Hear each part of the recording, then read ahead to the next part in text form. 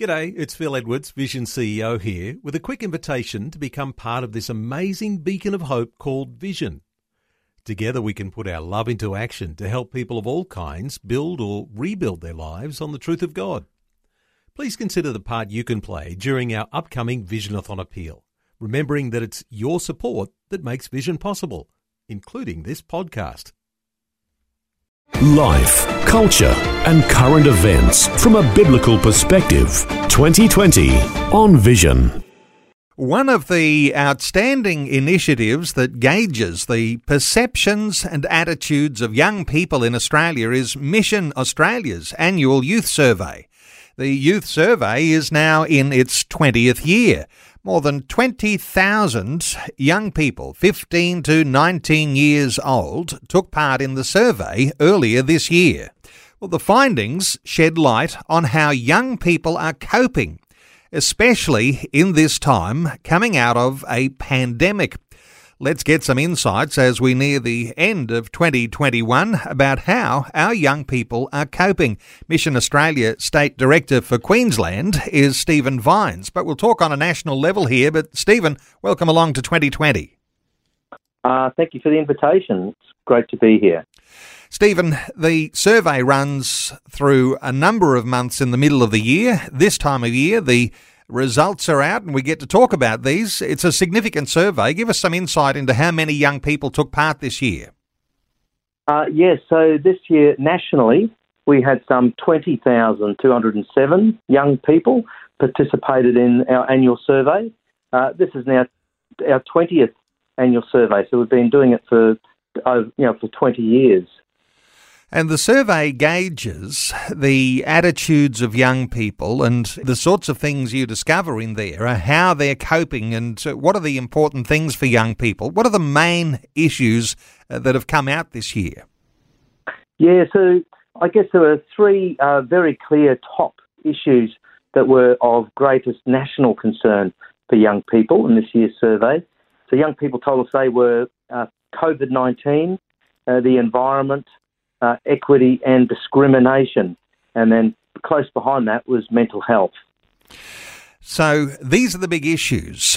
And you take a broad cross-section, and it's not just non-Indigenous Australians, but you've got Aboriginal and Torres Strait Islanders also participating in the survey. So there's quite a broad cross-section there. Yes, that's one of the really rich values that come out of this survey is it is a good representation of young people across the country.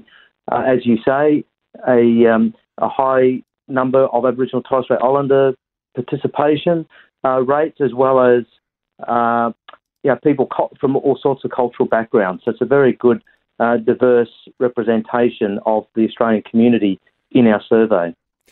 And this is an interesting one, and for some this will be quite controversial, but for the first time there's interest here, and the numbers of young people who responded saying that they identify as gender diverse. That's an interesting finding and a controversial one, and what are your thoughts around the way that young people responded? No doubt you asked that question. Yeah, so I guess what we did find was that in the results, they do vary depending on young people's backgrounds and what they bring. Certainly, in terms of those who identified as self-identified as gender diverse, did report much higher levels of issues around mental health and also around discrimination, and having experienced themselves unfair treatment in different forms. So, that was particularly marked, I guess, in terms of the higher levels of things that they responded to, the gender diverse young people. Interesting the way that might have affected the outcome of the survey. As you said, the top three things: COVID, mental health and equity and discrimination. And that coupled with, hand in hand, this number of young people who are identifying as gender diverse. Do you know if that's something that is really quite a permeated effect amongst young people in Australia? Well, what we did find was that those top three issues, and including mental health, were go consistently the same top 4 issues across all young people. It's, I guess, just then different young people responded at higher rates in regards to some of those, but they were still in common the same sort of 3 to 4 top issues across young people across the country. And that was consistent across different states and territories as well, for example. Stephen, how do these results highlight any of the impacts that have come from the COVID pandemic and lockdown restrictions and such things? What have you gleaned from how young people have responded? Now, of course, you've got 2 years now of detail about this, so how do things look so far as pandemic goes? Yeah, so what the survey showed was that COVID-19 impacts have just increased again in the second year, on top of how young people responded in the first year of the pandemic. And that's young people have told us that that's the COVID-19 pandemic is impacting them in a number of ways. Probably the top 3 areas that they reported impacts on was around how it affects their participation in activities. We know that, yes, for example, sporting activities is very important to young people, and it's had an impact there for them. But it's also had an impact and been quite disruptive to their education, as well as then to their mental health. So those 3 areas were really very significant in the impacts that COVID's having on our young people. So when it comes to the barrier, as you say, around their achievements and academically, because a lot of young people, particularly southern states, missed a lot of school through the year, do those sorts of things find their way into results like this? Absolutely. And for the first time this year, this survey, well, for the first time for quite a number of years anyway, the number of young people in full-time education was under 90%, in terms of all those who were part of the survey. So it shows that the participation in full-time employment has been disrupted by COVID this year. Having said that, a positive side to it is that young people have said that they're satisfied or very satisfied with their studies. About 64% of young people said that. So there's some positive stuff in there, but I guess what's clear is, it's certainly disrupted young people's study plans. Would you say that overall the survey delivers a fairly optimistic outlook from young people, or is there a leaning towards a pessimistic outlook? How do you describe things, Stephen? I guess it probably depends on your perspective. There's some positive things there to hold on to in terms of just the positive optimism that young people are holding. But on the other side is there's a lot of stress that our young people are being experienced. Coping with stress was the top personal issue that young people are reported that they're going through this year. I guess that's stress because of things like the studies, stress from COVID-19, and for others the stress that comes from being unfairly treated, as well as mental health. So there's a bit of a mix of both, I guess. But it's great to see that underlying optimism that young people do have. And you've got some ways that you're able to identify how young women cope up against the way young men cope. What sort of differences are there in some of the stresses and challenges that young people have been facing? It's a really good question, because what we did find was some major differences between how females and male young people responded.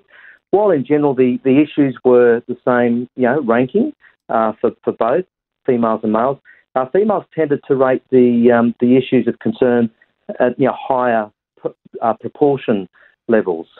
So what we did find was that, for example, body image was an issue that was more significantly reported by females than young males. Now, as I understand it, young people in this survey identified fairly widely areas of loneliness in their lives, and even 1 in 4 feeling lonely all of the time or most of the time. Is that something we ought to be disturbed about? That is an area to be concerned about. I think that 1 in 4 should feel lonely all or most of the time. Again, there we had female young people did report higher rates than that. So that's the average between both males and females for 1 in 4. And we had about 4 in 10 young people feeling stressed most or all of the time. So I think, those things are of concern, and so we certainly need to be listening to what young people are telling us and doing something about it. Stephen, with results like this, and they get passed on to government departments and they're used in policy formation, those sorts of things, but the effect on young people in general, and I know that Mission Australia has had this at the heart, the thought that young people are being listened to. How important is it that young people have had a voice and they've been able to respond to a survey like this, and even with, as you say, there's some concerning things in there, but you wouldn't know unless you asked those young people. So is there a sense in which this is a time to be listening to young people? Oh, absolutely. It's probably no more critical time than now, particularly as we're going through various things, like the COVID-19 pandemic and other issues. It's really important that we do listen to young people. They've got so many great ideas. They've got the answers. We just need to listen and act on what they're telling us. And that's one of the great things with the youth survey, is it gives young people a voice, a platform to have their say on what the issues are, what the concerns are, and some of the ways forward to help our young people. They are our future adults, so they're the people, young adults, who will be relying on for the future. So it's really important that we listen to them, that employers listen to them, because they're our future workforce. They're really critical people, and critical to listen to what they're saying. Well, Mission Australia, one of those organisations, wonderful Christian foundation, and you've been doing this youth survey now for 20 years, Stephen. So undoubtedly there'll be some good contrasts and comparisons, and the development of the way young people have changed their thinking now over decades. We might have to wait till another day to talk about some of those things, but for people to get a hold of this survey result today, is it available when they go to the Mission Australia website? Yes, so people can go to the Mission Australia website and they'll be able to access the results of the youth survey. And there they'll also be able to see some of the other things that Mission Australia is doing to support young people, but also more generally vulnerable people, supporting them to move towards independence. I guess 2 key areas that we work on is ensuring all Australians can have a safe home and can thrive. It's missionaustralia.com.au to be able to access those results. Stephen Vines is the Mission Australia State Director in the state of Queensland. Stephen, thanks so much for sharing these thoughts with us today on 2020. Thanks for having us, Neil. Thanks for taking time to listen to this audio on demand from Vision Christian Media. To find out more about us, go to vision.org.au.